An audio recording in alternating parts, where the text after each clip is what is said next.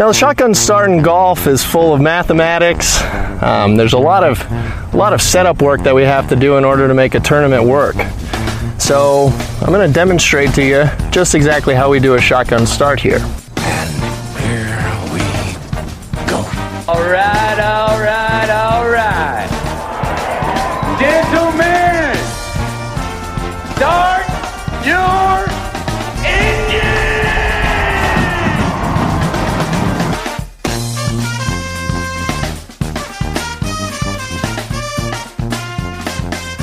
Greetings and welcome to a Monday edition of the Shotgun Start. It is February 20th. Andy, how we doing?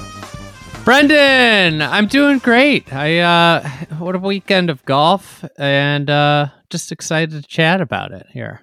Oh, well, that's what we do. You're in the right place. I had a great weekend. It continues on. You know, the kids never have school. They have off tomorrow for President's Day, which is just made up day off for everybody. But I don't know.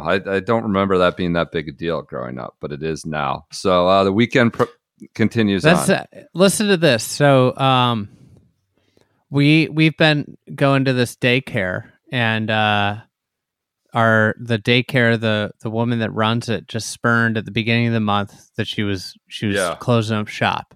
Yeah. Just like out of nowhere, closing up shop. And, you know, this is the last week of daycare, and of course she's off on Monday. Of course. It's like, oh, yeah, like you just spurred on everybody with 3 weeks that, you know, you got to go find new daycare. Yeah. That's it's really easy for people to find. That's a tough in one. 3 weeks. Yeah. But I'm still going to take President's Day off. Celebrate the presidents. God. No, it was a good weekend. This was after they collected. We paid. I'm yeah, sure we paid for all the holidays, everything. What a convenient time to close up shop. Right. Yep. You got through the Christmas break, the MLK Day, you know, whatever else. No, yeah. Had a few other weeks in there that just, you know, for various reasons were off. It was It was just quite a convenient thing. And we kind of, the whole time, we're like, well, we'll make it up in the long run. Like, this is tough, but nope. So back to the drawing board after this week. My hardest moment of parenting this weekend was telling my 9-year-old, relatively unathletic white son named Mac that, you know, having a hard conversation about his future. That, like, that's not going to be happening. Mac McClung winning the dunk contest. That was my heart. We had some tough conversations. So, man, you don't believe in his abilities. I was just like, this white guy named Mac won the dunk contest, and I got to talk to my kid. Thinks he can do it. No, this is not going to happen. Is Mac McClung Mac's favorite player now? I don't know. He probably is. It probably is now. He's going to be all fired up. So that was my hardest moment of parenting, I suppose. Great week for golf, though. Great weekend. You already mentioned it. The designated event, whether it's by design or just great fortune in this first 2 months of the season, it's been wonderful. I thought Phoenix Sunday was a little bit slow, but that wasn't, you know, that's just how things happen. Scotty pulled away, didn't get challenged too hard by Jon Rahm. Today was great. We feel like Tiger referenced it himself.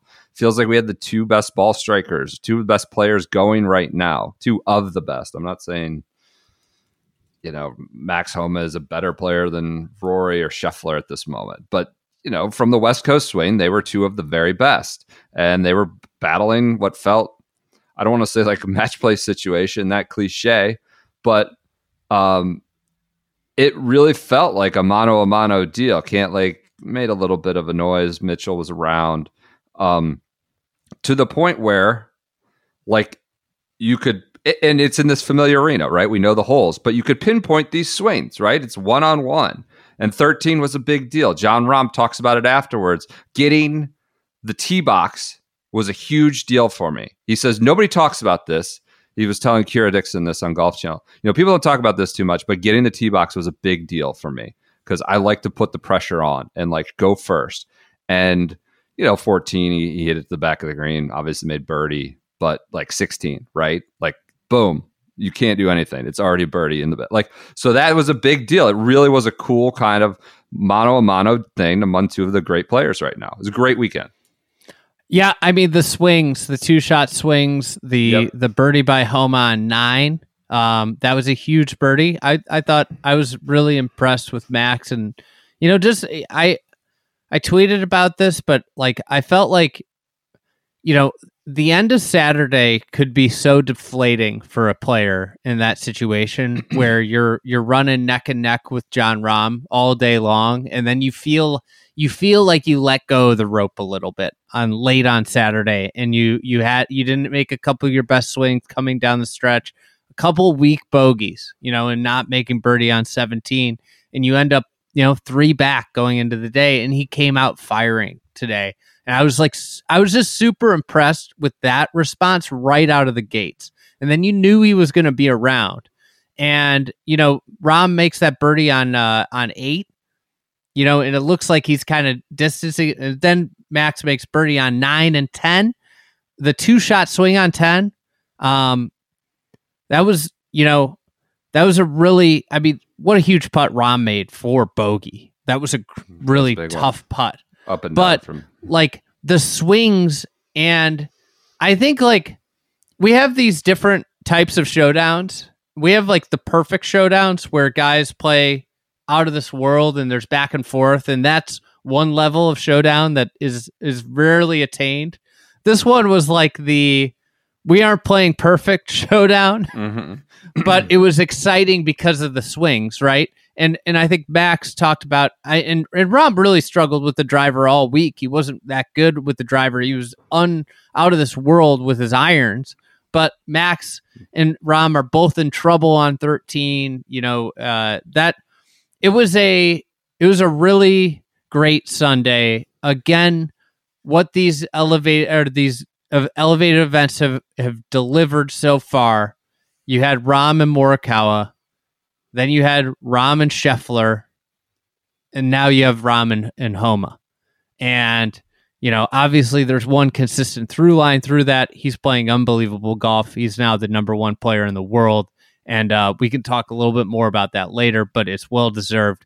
He is an extraordinary talent, as we've talked about for many years on this podcast. The most consistent player in golf. And I think, it just delivered. This is a golf course that you expected Jon Rahm to win at some point, and why? Now he has. Why do you say that? Just why do you say? I mean, you expect him to win everywhere, but what about Riviera? I think it places a high emphasis on ball striking. You have to be an elite iron player to win here, and it's a place that a lot of great players have won. Yep. And it's just he plays well on the West Coast is the other thing. Gained 11.92 strokes on approach. And that's the thing. Like people just think like, big guy. When somebody said that he wasn't an elite iron player. No, but I mean, I believe it. People say crazy shit all the time. I'm sure we do it too. But yeah, I'm sure someone has said that, but I don't remember it. Fortunately, he gained 11.92 strokes on approach. I think, as evidenced by like complete player, most consistent player, whatever you want to term it. Like he birdies the 2 par 3s. Those are not super easy. 14s. Incredibly narrow, not deep green. 16's that blind one, and he hits it to whatever it was, 2 feet, 3 feet, something like that. Like that's not just like a guy who mashes the ball, right? And of course you can't be that if you're the number 1 player in the world. But just it was just a reminder of a guy who can do it in a bunch of different ways, birdieing the 2 par 3s. I think one of the cool things about today and the 2 players in it. I interviewed Andrew Putnam last week, and he'll be on the Fried Egg Pod on Tuesday. I know it's going to shut the internet down. I love it. Everybody, we love Putnam. He was great. He's super thoughtful. One of the things that he talked about was how certain guys just have like a knack for winning. It's a skill. He called it a skill, and he immediately referenced Max Homa. He's like his entire career, his entire life, when Max Homa gets on a leaderboard, it's like almost becomes like this foregone conclusion that he's winning. And I think one of the neat things about today was you had 2 guys that were like that. 2 guys that just have like this knack. And I'm trying to remember what hole was. Homa made like a really long par save on, what was it? Was it on maybe 7? A longer par save. Okay. I can't remember where, 7 or 8. 7 but was a birdie for Homa. So anyways, he made like this longer par save. Yep. And it was just like, oh yeah, he makes those putts. But then Rahm on 14, like how many times have we seen him make that putt? Yep. It's like this 40-footer green. Yeah. Like that doesn't happen. And we saw it with our own eyes with Keith Mitchell. The guy made nothing all day. He hit it really good. I felt like every hole they're like, oh, that was a missed opportunity for Keith Mitchell. Felt bad like so like Keith Mitchell hit the ball well enough to win, but there's this thing with winning, and Rahm has it where he makes these putts, and these like 40-foot putts or 25-footers or 15-footers that are tough. That's the difference, is these guys just like guys that win make these putts that they aren't supposed to make on Sunday late. But you say Keith Mitchell literally had like really good looks on like the first 5 holes on the back 9. And he could have been in it, but he just didn't make them. Yeah. And and I think this will be obviously like, I think Keith Mitchell's been in the mix more this year, and I mean he's got a great golf swing. I love Keith Mitchell. I love but this is going to be one of those, like, I think it's a building, like there are different types of golfers, and I think Keith Mitchell is going to get more and more comfortable with these moments and get it done. But like Rahm and Homa are just different, where those are guys that just make putts. Right. You're saying this, but I was like not sold that Rahm was going to do it because the other guy was Max Homa. Yes. And I was just kind of like, I think if it was somebody else, like Rahm's going to win, but like Max just seems to always win these events. Like when he's there, we saw that at Torrey. Speaking of Mitchell, wasn't it like Rory? I think it was Rory that said it, like Quail Hollow. You know those guys you play with, you like look out for him. Like I followed him, or I played with him, and I think he like spoke glowingly about Mitchell, who, funny enough, like never plays here because he's had to like do Honda duties. Did you hear that part? Like he's like, no. I was defending a champ at Honda. I got to play Honda, so I wouldn't do this. And so, like, I don't know, it felt like a good match made in heaven with him out there. He's a fun player to watch. He's got a beautiful golf swing, hits it far. Also, his style, sharp dressed guy. Like, that's the other thing with it. Like he's got just like a nice little swagger. Yeah, I like it. Got a nice, like, I think he's made himself a lot of money by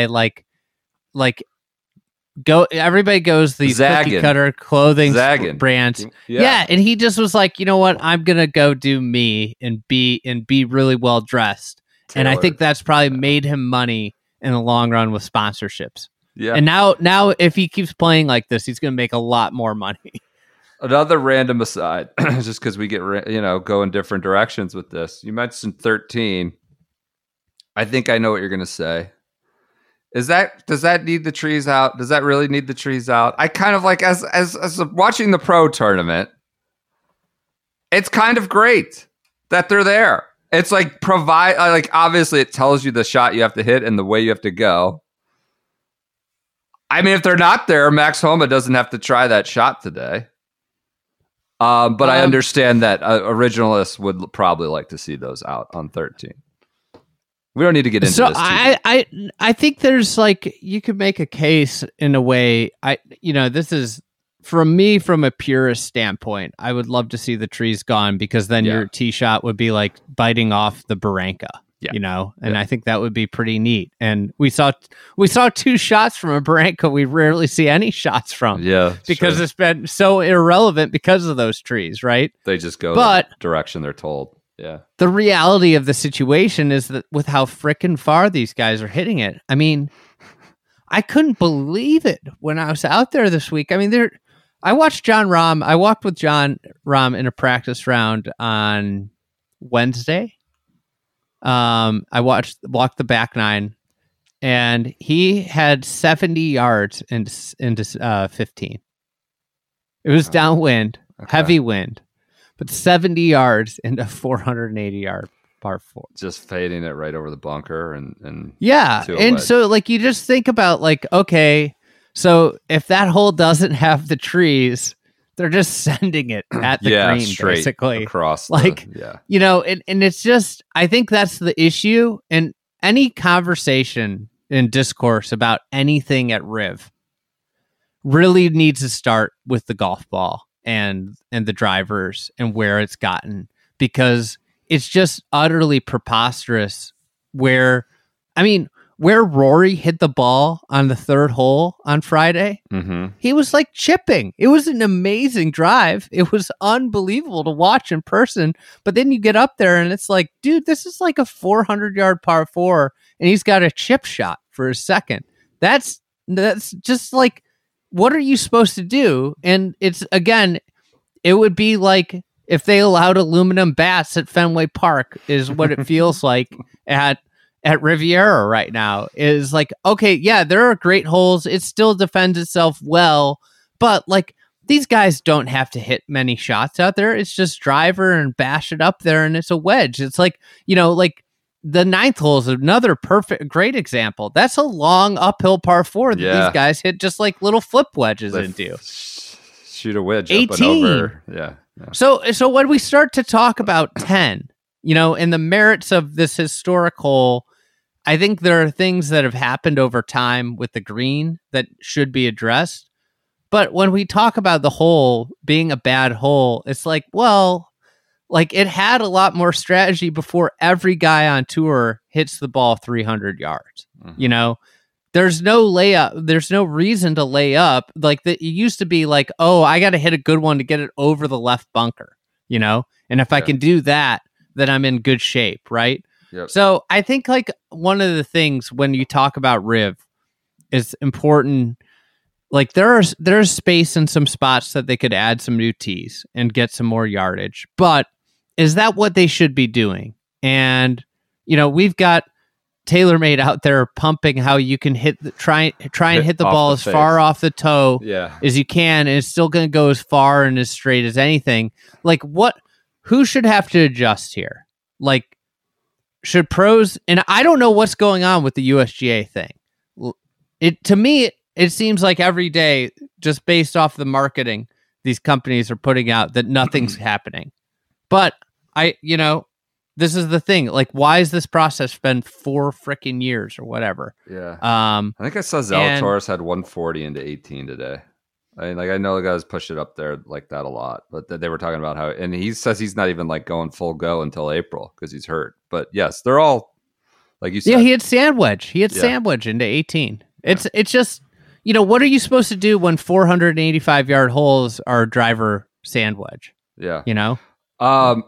We've gotten far afield here, but it's important. I think it's important, especially within the context of 10. And there was a lot of attention on 10 to just talk about how everybody can, like, that's impacted the hole. Everybody can send it 300 yards. The now, thing, though, even that's super fascinating about 10, and like people are mad that you can't.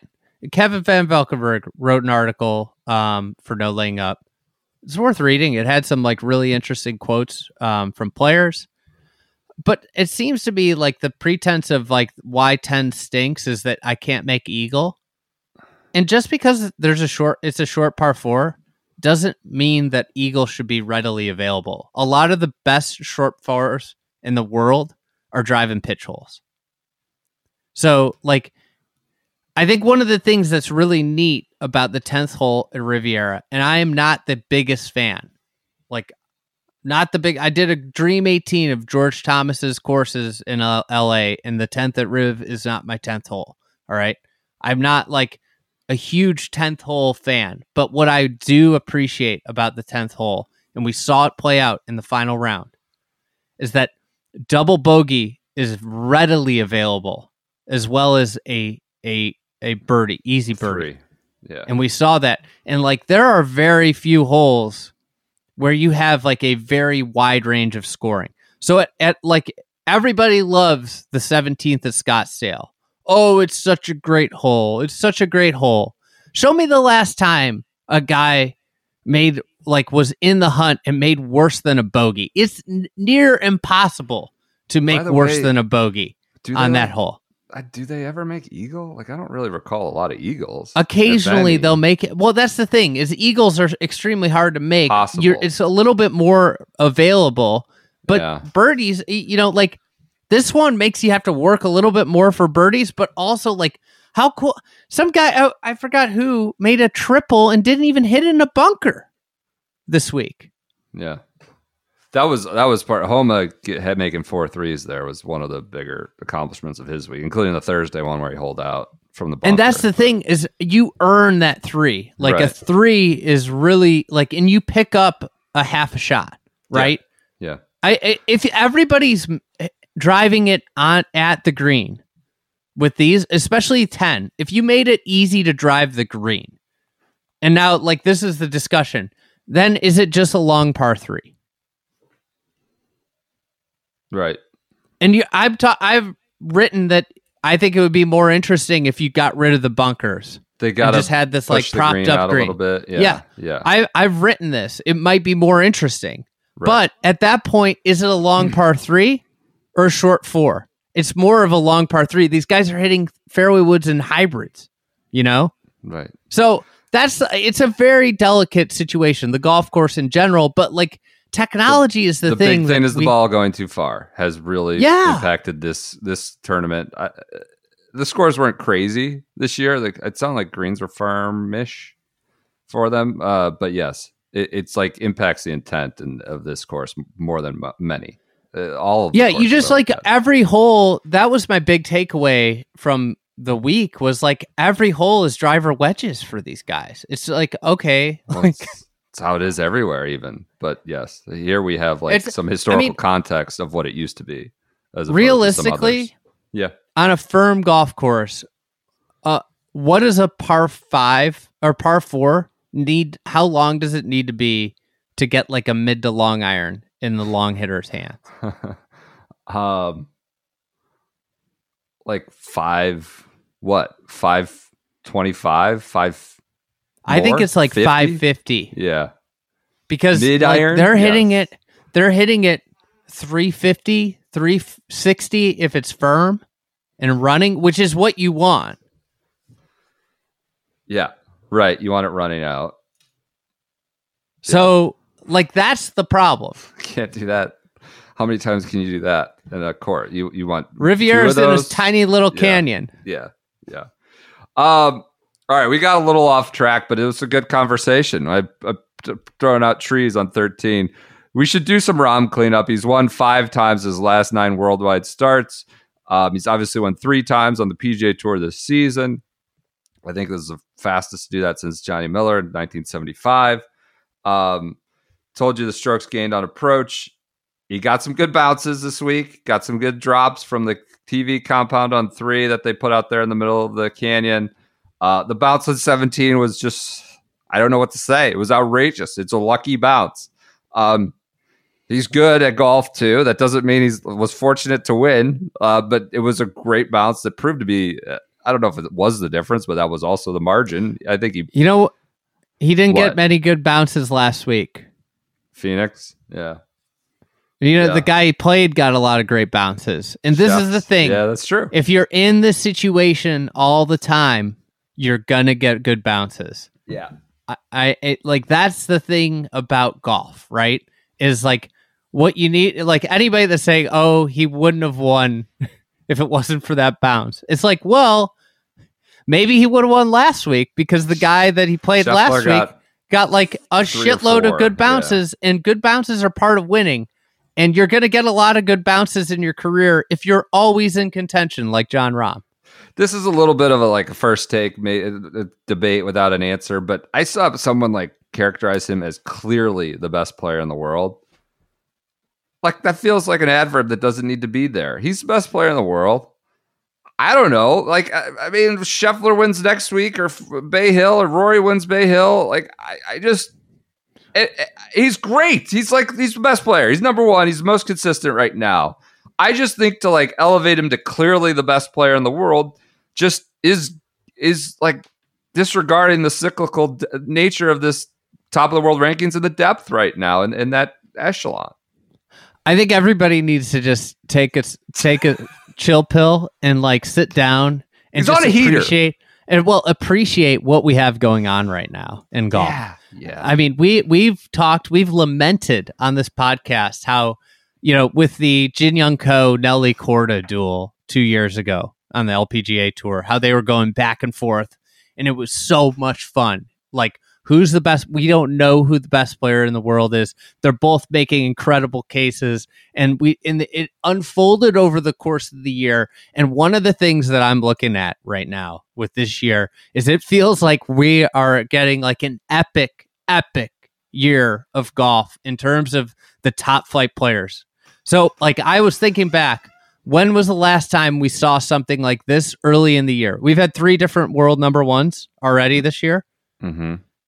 2015, we had 9 world number 1 changes between Rory, Spieth, and Jason Day. Yes. Oh, amongst themselves. Okay. Amongst themselves. Yes. Okay. And this year, you could easily see that coming out to something like that between Rory, Scheffler, and Rahm. And how freaking cool is that? I don't know who the best of all of them is. I always the way I like to think about the best player in the world, and I've used this for years with the Ernie and Phil comp. And this is why, like, I'm Ernie ride or die, is like when both of them, like, if your life depends on one guy playing a great round tomorrow, who are you riding with? That's your Ernie guy. That's why you're an Ernie guy? Is that what you're saying? That's why I would take Ernie over Phil at their primes, because Ernie was like, every great player wants to be more consistent. Yeah. That's all Tiger ever talked about, was getting more consistent. I'm doing these changes as the best player in the world to get more consistent. So, like, when I think about those 3 guys, if I had one guy who's going to play for me, I would probably take Rahm right now. Yeah. Right? Like, tomorrow, you're rolling them out. Yeah. Who would you take? Probably John Rahm. Probably, given the consistency, probably John Rahm. I just don't think we need to start. It's a legendary run of consistency. It's a heater, but I just like we overemphasize sometimes. I mean, just to like give a frame of reference, I followed Rory the first 2 days and Tiger we saw repeatedly. Thanks, appreciate it. Yeah. And so what? There was good golf. Like, I walked away from those 2 days. I was like, Rory McIlroy has gotten nothing. He putted like complete shit. Yeah. He made nothing for 2 days, and he's like 5th place, or I think he was 7th. And it was like, God, he had nothing go his way and he wasn't driving the ball that well. So, like, to me, it's so small, and it's like a matter of like, maybe Rory's not seeing his lines the way he was 4 weeks ago, and Scotty doesn't like this golf course, and Rahm played well, right? Yeah. We could go to Bay Hill, and Scotty could win next week, and he could be world number 1 or 2 weeks from now. Yeah. Right? Yeah. Or Rory could win, and Rory could be number 1. Like, this is it. Just sit back and enjoy this, because we've got 3 guys, and I would throw Cameron Smith in there when we get to the Masters. Like, we got 4 guys that are like head and shoulders above the rest of the players when you think about that. Like, and that's super cool for golf fans. That's what we need to just sit back and rejoice and say, what a fucking awesome time to be watching golf. Yep.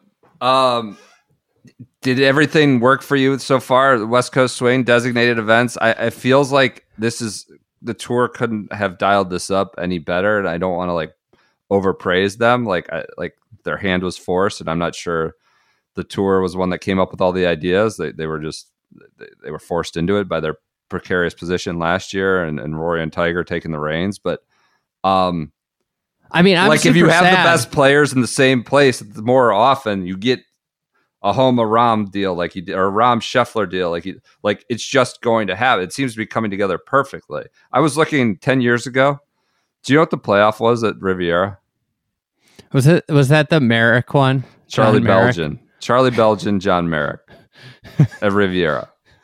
Which just, I mean, this is how cyclical these things are. Was it the Nissan then? Might have been. Yeah, I think it might have been Nissan. But like, this is how cyclical these things can be. And the Honda, you remember the Honda, like 2015? I was writing articles about like the rise of the Honda. It had everybody. Tiger, Phil, Rory was obviously very influential there, winning.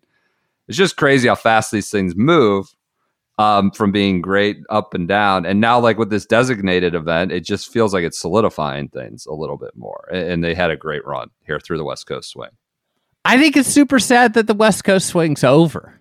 Like, you know, we do those year in reviews, and it always boils out every single year. When you get to the end of the year, you're like, God, the West Coast swing was the best part of the year. And this is not a shot against any other region in the country. It's just the courses combined with the time that it's on. You know, it's just magic. And like, it's like you do, like, it's that time when most people aren't watching golf or aren't playing a lot of golf. Most of the countries are not playing a lot of golf, so they have time to watch it. But if you're getting ready to play golf, if you're ready to come out of hibernation, we're all, it's coming. Daylight savings, I think, it's like 3 weeks away. Golf approaches. I might suggest you go to Club Champion. Get fit. Get dialed in. I had a buddy over Saturday night who has 10-year-old sticks or 20-year-old sticks, something like that. He goes, he wants to use it. He was worried. When's the promo going to be gone? I was like, I think we have it for the year, probably. It's going to be a while, but use the promo code Fried Egg, and you get 50% off your fitting cost with the purchase of a club. And you're going to purchase a club. You're not going in there. You're not going to purchase a club. I mean, maybe you are, and you have incredible willpower. I don't know, but if you're going in, you're getting fitted. You're getting to see these nice new toys. You're going to probably get a club. You use the promo code Fried Egg, you get 50% off the fitting cost. This is the way to do it if you want to buy clubs these days. Don't be a schmuck, I should say, and go get them off the rack without the shiny new thing. Don't watch a social media video where they tell you can hit it off the face with a guy who swings it at 180 mile per hour ball speed, and you're sitting there topping out at 95, and you think that's going to apply to you. Go to Club Champion. Like, don't watch their social media videos hitting it off the toe, and that's not going to work for you. Go to Club Champion and get fit properly at your speeds and whatever brand you want. That's why we like them. It's brand agnostic. Hey, tales from real winter. When I experienced real winter, I'm in fake winter. I don't think about this stuff anymore. But here's like a great recipe. Book up you want some new sticks? Book your fitting. There's you go. Book it 2 weeks. 2 weeks from now. Then get in your schedule. Talk to the partner. Talk to the figure it out. Figure out a couple days where you can go to the dome or the heated range, whatever it may be. Get some cuts in. Get warmed up. Then go get fit. Get some new sticks, and you're gonna feel really good in like April. Go to clubchampion.com. Promo code is Fried Egg. You get 50% off your fitting costs. Thanks for their support. They're supporting the pod throughout the year. Been really good to work with. All right, let's clean up other Riv stuff. I mean, Max Homa. Did Bernie get it done on the Champs Tour? Is that what you want to talk about? No, I don't want to. I wanted to lead with that. Tying Hale Irwin's record. They said it'd never be broken. Chase for 45. Bigger record broken. Kareem's scoring mark or Hale Irwin in the last couple of weeks? Hale Irwin for sure. I didn't think it would ever be. Yeah, never thought of like. This is never going to be broken. Come on. Nobody's going to play Champions Tour golf for long enough to win. Like, it'll never be back. Champions Tour hopefully isn't in operation in 3 years. Hopefully the funds are reappropriated. What other Riviera cleanup do you have? Max Homa was incredibly powerful tearing up. Like, you could see what it means to him outside of it's the inverse of what he talked about when when he was defending his choice not to go to LIV. He was like, I don't remember how much I got paid winning Riviera.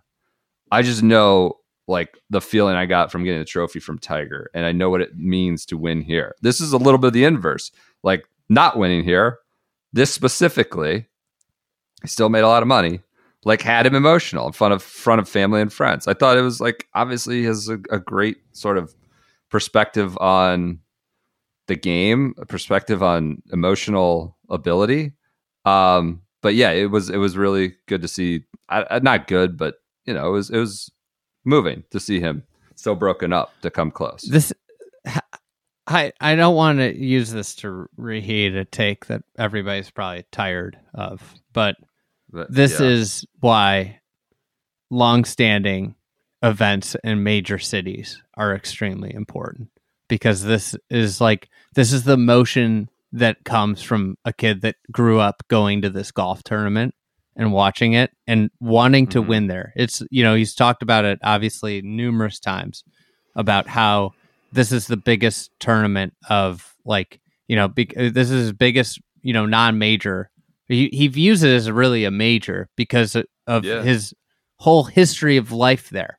If I ever would have been a PGA Tour player, I would have felt the same way about the Western Open, because I remember when I was 10 and I went and watched Tiger, and I walked right past Tiger, and that was like one of the coolest moments of my life. I was talking to somebody this week about how I vividly remember the sound of his spikes against the cart path to this day. And these are the things that do matter. And that's why it's such a shame what's happened to so many other events in long-standing cities, whether it's like the Westchester Open, whether it's the Western Open, these places that are like golf-rich areas with tons of golf fans around them, they go to these events and they grow up wanting to play in the events. That doesn't happen. This is not supposed to be a shot at heritage. That doesn't happen at Hilton Head. That doesn't happen at your Sea Island place. It happens in big cities where there are a lot of people around and a lot of kids go to them. And that's the cool thing about Max and this event. And obviously he's super emotional. And I enjoyed I enjoyed watching him play golf today. He's really fun to watch play.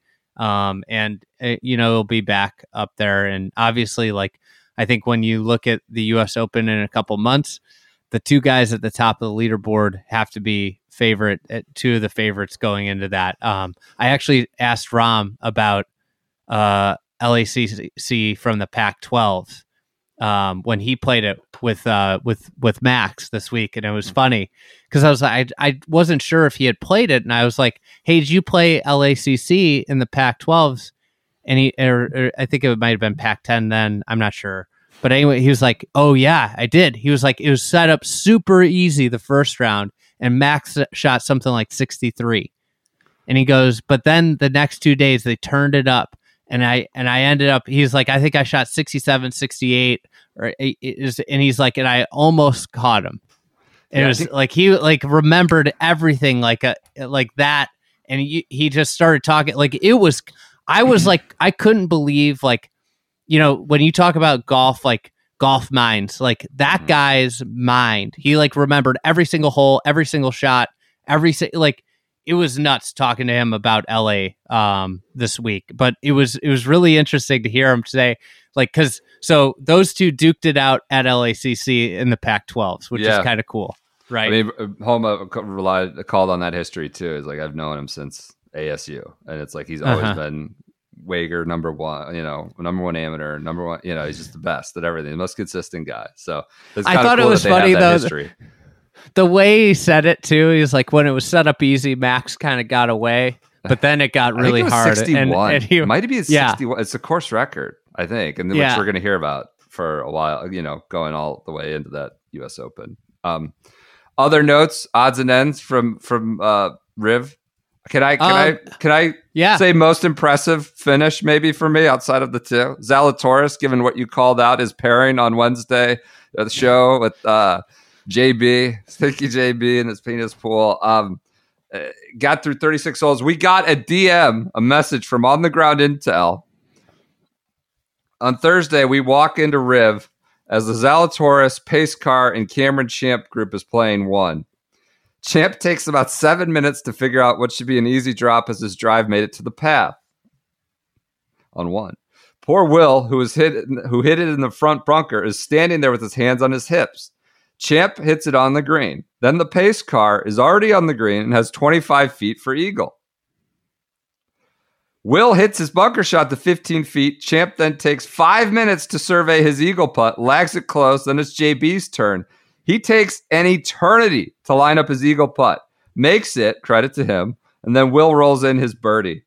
Is that we estimate that Will could have gone through his routine and putt 7 times in the time it took JB to hit his putt. It was insane. Shockingly, the second hole was clear by the time they got to the tee.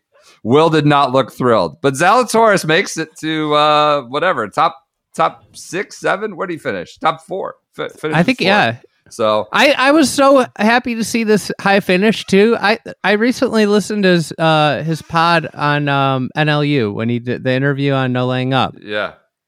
And I came away from it. I was like, whoa, like, he talked about his injury and how he changed his golf swing a little bit. Yeah. And like, when you think about like a really great player changing their golf swing, it's kind of like, whoa, like that's pretty crazy that you have to do that. And that, I think, to me, like seeing a high finish, that makes me really happy that like we aren't going to see, we probably won't see a slide from him, and that like, he's made this adjustment because the back injury seemed pretty scary, and now he's making this swing adjustment. By the way, I looked up where Rahm finished in that event. Yeah. Finished 10th. Pac-12 or whatever it is. He made it seem like he was like right there. Close. I didn't like look it up until then. Okay. I mean, I guess he was kind of there. He shot 75 in the final round, so he dropped, fell out. But he finished 14 shots behind Max. It's a good amount. Zalatoris says he's not going to go full go until April, which is interesting. I mean, it's not surprising, but yeah, he's maybe not fully ready to go at it, or worried about his health still finishing top 5 at Riviera. Anything else you want to say about the Riv? Rahm, like it was just a great, fabulous weekend, fabulous Sunday. Like it keeps you engaged, understanding these holes, knowing the holes. Do we want to talk about Tiger? Yeah, we can talk about Tiger. I wrote an article for the newsletter that just went up on the website. What do you want to talk about Tiger? She's 67 on Saturday, which is better than everybody, but I think McCarthy and Rahm, 3rd round. So that's what's your takeaways? I read your article.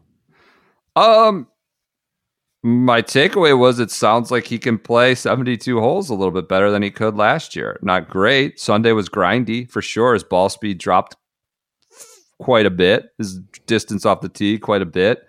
Felt like he was laboring a little more, but to get to the weekend and play your best, a lot of his struggles seem to be with putting, kind of the one day to the next. So it feels like this is sort of the roadmap. Look, he didn't contend. I'm not suggesting like he's back, he's going to win, but this felt like a roadmap to him being a real competitive golfer, which it felt like last year he wasn't super competitive. Is that unfair to say? Like I wrote glowing things about I feel like he didn't play enough last year to even have like a tag, right? Right. So, yeah, I guess I had this whole question about like, is he just going to be sort of not a figurehead, but this ambassador? He means a lot to the game just being there. He means a lot to the PGA Tour in this moment, in this past 12 months. And was that kind of what his role was more going to be? Or would he be able to do both? Would he be able to play like 5-6 times a year? And it feels like this was a little more optimism for him being able to play 72 holes, given that he shot his best round on Saturday, given Joe LaCava's comments. I think it was Dan Rappaport just saying like, that was the most surprising thing. It felt like he got stronger. He's not thinking about his leg less. He's thinking about his leg a lot less during the rounds. We're talking about it a lot less. That doesn't mean, I don't think he's going to play the Players or anything like that, but it felt like a little bit more of a hopeful roadmap to him competing as opposed to just participating. Is that fair? What did you think of his week? I mean, I was super encouraged. Just in terms of like, I think there's like a lot of levels to it.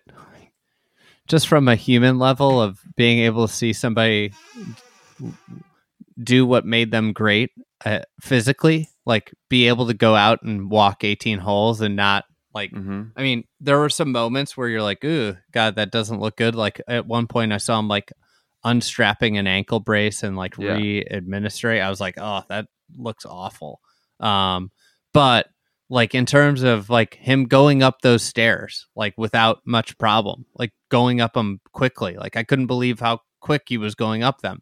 That stuff, like, you know, just from like a basic level of like watching him play golf at somewhat a great level was really wonderful to see. I think, you know, do I think he can win a major? Do I think he can win on tour again? Maybe. I mean, I don't.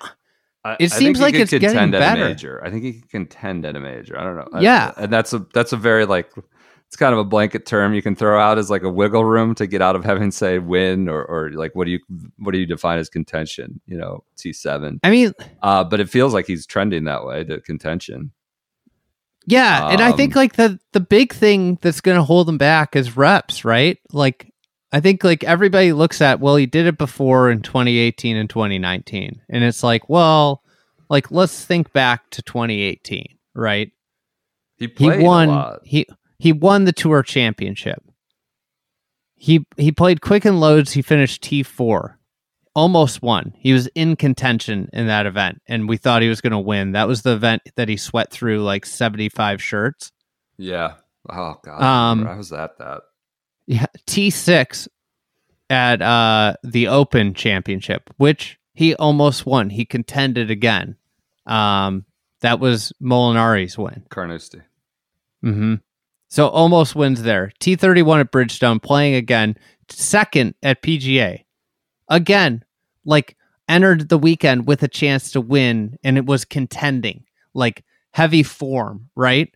And there was a lot of things that led into this run of events, right? T40 Northern Trust, T24 at the Dell Technologies Championship. That was Boston, right? Yeah. Then he finished T6 at Aronimink at the BMW. Again, in contention, almost won. Then he wins the next week at the Tour Championship, right? And if you go and you look at the Masters, it was a similar thing, right? Oh yeah, he's playing into that. Yeah, Farmers T20, he drove it all over the map. T15 at Genesis wasn't like super impressive, but like was like, you know, he's still like good for his finish at Genesis, one of his best finishes ever at Riviera. T10 in Mexico, T30 at the Players, nothing great, but then he went to the final 8 at the match play. Might have bowed out, you know, on purpose. Was that Lucas Beauregard? Yeah. Jackie Robinson? Yeah. Okay. Jackie Robinson. Joe and then he wins the Masters. So like, that's the thing when you talk about him winning, like we saw a ramp up period after a long period off, and there were a lot of close calls before wins.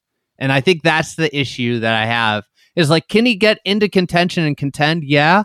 But like we've seen, like winning requires, you have to be in it. You just don't pick up clubs. And he talked about this, you know, like you don't just pick up clubs like he's so talented. He can pick up the clubs having not played competitive golf and make cuts. I think there's a whole different, like making the cut and contending is a different level. And then contending and winning is a whole different level, and it takes time. So, like, I'd love to see him one more time before the Masters to feel like he could contend. Yeah, I don't think we're going to. I was wondering, like, just given how he started to play on Saturday, would he like add a players? I don't know that he loves that course. I don't think he loves Bay Hill, even though he's won there a bunch of times. He's not going to. He's going to play the Masters. It's like there's. What if he adds the Valero?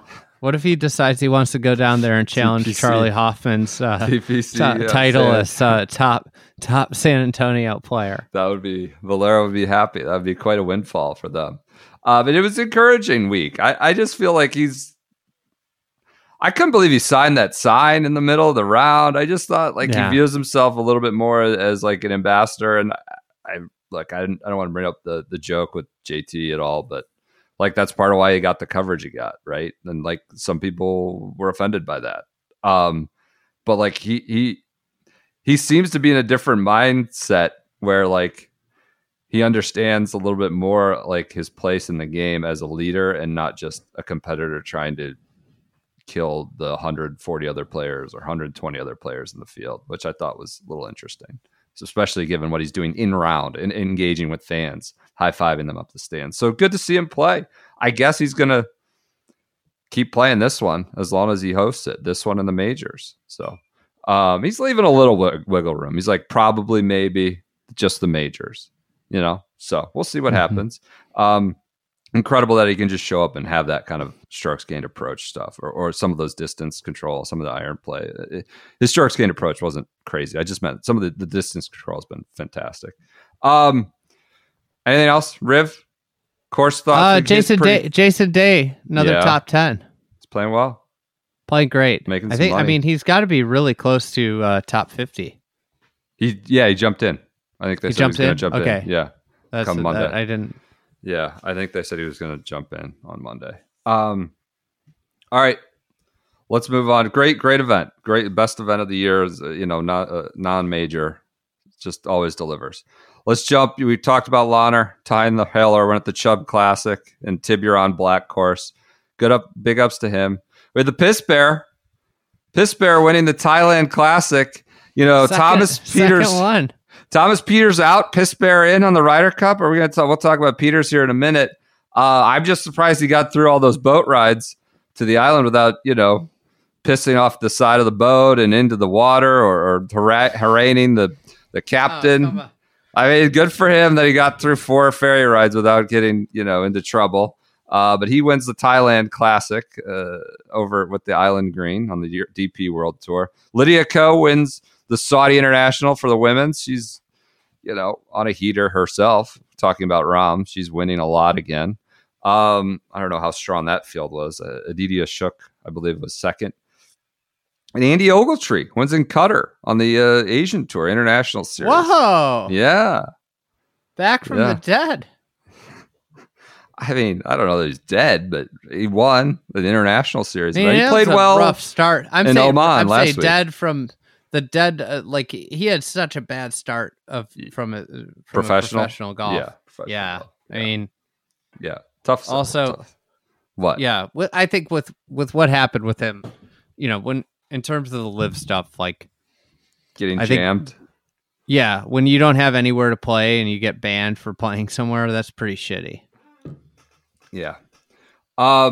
That's it for results. News. We apparently have LIV signees. This is going to be officially unveiled Monday. Thomas Pieters came out. I think James Corrigan and others had that one over the weekend. And then Sunday we learned Danny Lee and Brendan Steele, I believe, will also be going. Steele, I didn't realize, was at Riv and WD'd on like Tuesday or Wednesday. Sounds like he's going to the High Flyers with Phil Mickelson. I don't know. Does this do much for you? It seemed like Pieters, there's some real angst on the European side. Obviously he's a great personality. Seems like a good dude, good player, up and comer. Yeah, this is. I don't want to seem like a homer sympathizing with my my fellow Illini alum here. I poked around on this and I guess a little intel. His decision to go to LIV literally happened after he didn't get in. He wasn't going, and I think he got super frustrated that he didn't get into this event. And there's a lot of angst, I think, with the Europeans and the top players on the European tour about the strategic alliance that isn't really a strategic alliance. When the 34th ranked player, Ryan Fox is another one, 29th ranked player in the world, wasn't invited to play in Riv this week. Thomas Pieters wasn't invited to play at Riv this week. Of course, he's won. So from what I gather, he had obviously had conversations before. He was a rumored name for months in the summer last year, and he was holding strong. When he didn't get in, he picked up the phone and called because, at this point, I think that his camp believes that the European Tour will not win their case against LIV, and that that he'll be able to play the European Tour in off weeks. That's what they made this decision with that in mind. Yeah. So, from his standpoint, he does here's the important thing about Thomas Pieters. He has no interest in living in America. Right. He does not want to live in America, and he does not want to play on the PGA Tour full time. He wants to be a professional golfer who lives in Europe. And isn't that kind of bullshit then, though? I mean, you can't have your cake and eat it too. Either get your card and you'll get into Riv, or don't bitch about being 34th in the world and not getting a spot. So like his point, I'm playing devil's advocate I think where he netted out is like, all right, if there's no strategic alliance and they aren't going to kick me out of the European Tour events, why wouldn't I take a chance at generational money? I understand that. Right? But I think to complain about, like, do I think he should have a place in the Genesis field? Yeah, he's a great player, 34th in the world. But, like, he's also doesn't want to live in America, doesn't want to play on the PGA Tour, and doesn't have a PGA Tour card for that. So he didn't get in. Point. So it's kind of hard. Like, he's chosen his path. So, yeah. So if like, here's like, I'm not trying to like sympathize here. I'm just trying to explain like, yeah. No, I'm not saying you're sympathizing. Might make sense. Like, hey, like if you have no interest in playing on the PGA Tour and living in America, and you live in Europe, why wouldn't you go to LIV and take all the cash? Like these guys on the European Tour are playing for $1 million, $1 million purse. Right. A lot of weeks. Right. Like, why wouldn't you go take $30-40 million? Right.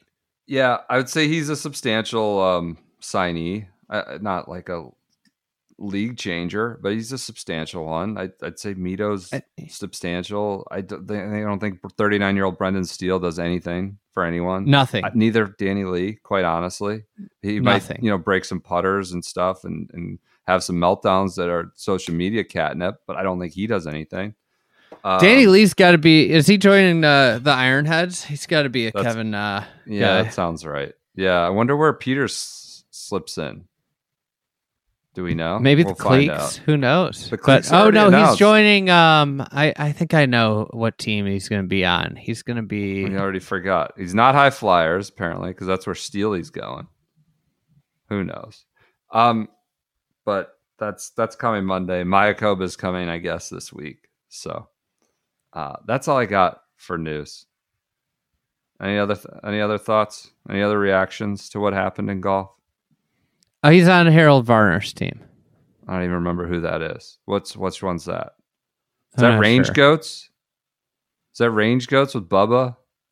Might be. I don't think Varner's a captain. He's probably with Bubba. So he's time to graze. Tommy Pieters. So all right. Tommy. I think that does it. Well, Thom Dietrich's, he's the opposite. He's decided to live in America and play the PGA Tour, right? It's interesting. The two Belgian Thomases. Could be a rivalry between them now. It's a loss for the Ryder Cup. Like, it's a loss for Pieters not being able to do that. It's a loss for the event. Like, that is the one thing. I have a real question for you. Yeah. He's in all the majors this year, right? Yeah. He's not played a Ryder Cup since 2016. Like, I know, fall in love with him, but yeah. Go ahead. Is Thomas Pieters going to get more airtime playing LIV than he would playing the European Tour? No, not necessarily. I don't think so. I mean, and I'm sure it's close. I'm thinking about Scottish Open. I'm thinking about Wentworth. What if? I obviously I think and I think they made the decision under the premise that he would still be able to play European Tour events. Yeah, too. Okay, well, then you get both. You're in good shape, I suppose. So I don't know. It'll be interesting to see, like, if this European Tour case goes that way, how many other Europeans go? That's pretty soon, right? The ruling is coming within the next few weeks, I thought. So LIV got a bad ruling over here in the States at the end of last week with just the judge said, the PIF and Yasser are subject to being deposed and discovery. So I think that's may create issues for them. Of course, they'll appeal it and limit the scope and all that stuff, but we don't need to get into courtroom podcasts right now. Did Mean Dean go? Is he officially gone? I don't know that that's official. That was the reports out of South Africa and elsewhere. I think Louis teasing it on Twitter. He's like, "Who's my fourth player? Mean Dean Burmeister. My fourth. Stina." I don't know. The crazy thing about it is like there are like Thomas Pieters is the highest ranked European who doesn't play on the PGA Tour. Yeah. The only other significant one that doesn't play on the PGA Tour is Ryan Fox, but obviously he's a Kiwi. Right. Okay. That does it for this Monday edition of the Shotgun Start. We'll be back. No more on Bernie? What do you want to say? Like, no. What you want to talk about it? You discrediting? No. You discrediting? You dismissing it out of hand? It's a big deal. He's been anchoring the whole time.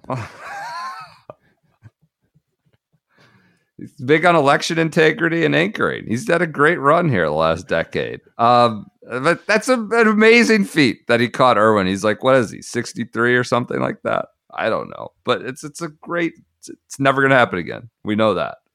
All right. That does it for this Monday edition of the Shotgun Start. We'll be back on Wednesday to talk, I don't know, Honda, LIV Mexico. Honda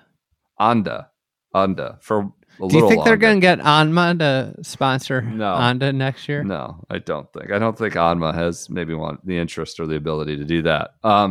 We'll talk Honda and a bunch of other stuff. Florida Swing. We're done with the West Coast. What a run. Good run for the PGA Tour. Listen to Full Swing Thoughts if you want to pass the time this week. If you're still consuming that show. People seem to be enjoying the podcast. I'm sure some people aren't. You know, we hear from all angles, but I don't know. That experience is going well. You can watch it on YouTube. I was at a 2-year-old birthday party. Yeah. And my buddy's wife, who does not play golf at all, came up to me and goes, "Hey, have you watched the golf show on Netflix?" And I'm hearing a lot of these kind of anecdotal things. Yeah. I go, "Yes, I have." She goes, "I made Drew start to watch it last night." She's like, Yeah. "I wanted to watch it." And I was Yeah. like, "What?" I was like, "What did you think?" She goes, "I really liked the first episode." I think a lot of people it's good. I think a lot of people are watching it. Great. That's great for golf. It's helping. So, all right. So listen to that podcast if you'd like an attempt at an assessment. I don't say we have all the answers, but we tried to have some smart discussions about it. That's up and running on another feed. Join Club TFE. Gonna have some good thoughts from Garrett and Riviera. Yeah, right here. We have an Essex County, I think, review coming this week. We have a virtual hangout coming Thursday. You can ask us any questions, like what's our favorite fruit, things like that, if you really want to get in depth. But we'll be doing that all week, Club TFE. And we'll be back here on this podcast on Wednesday.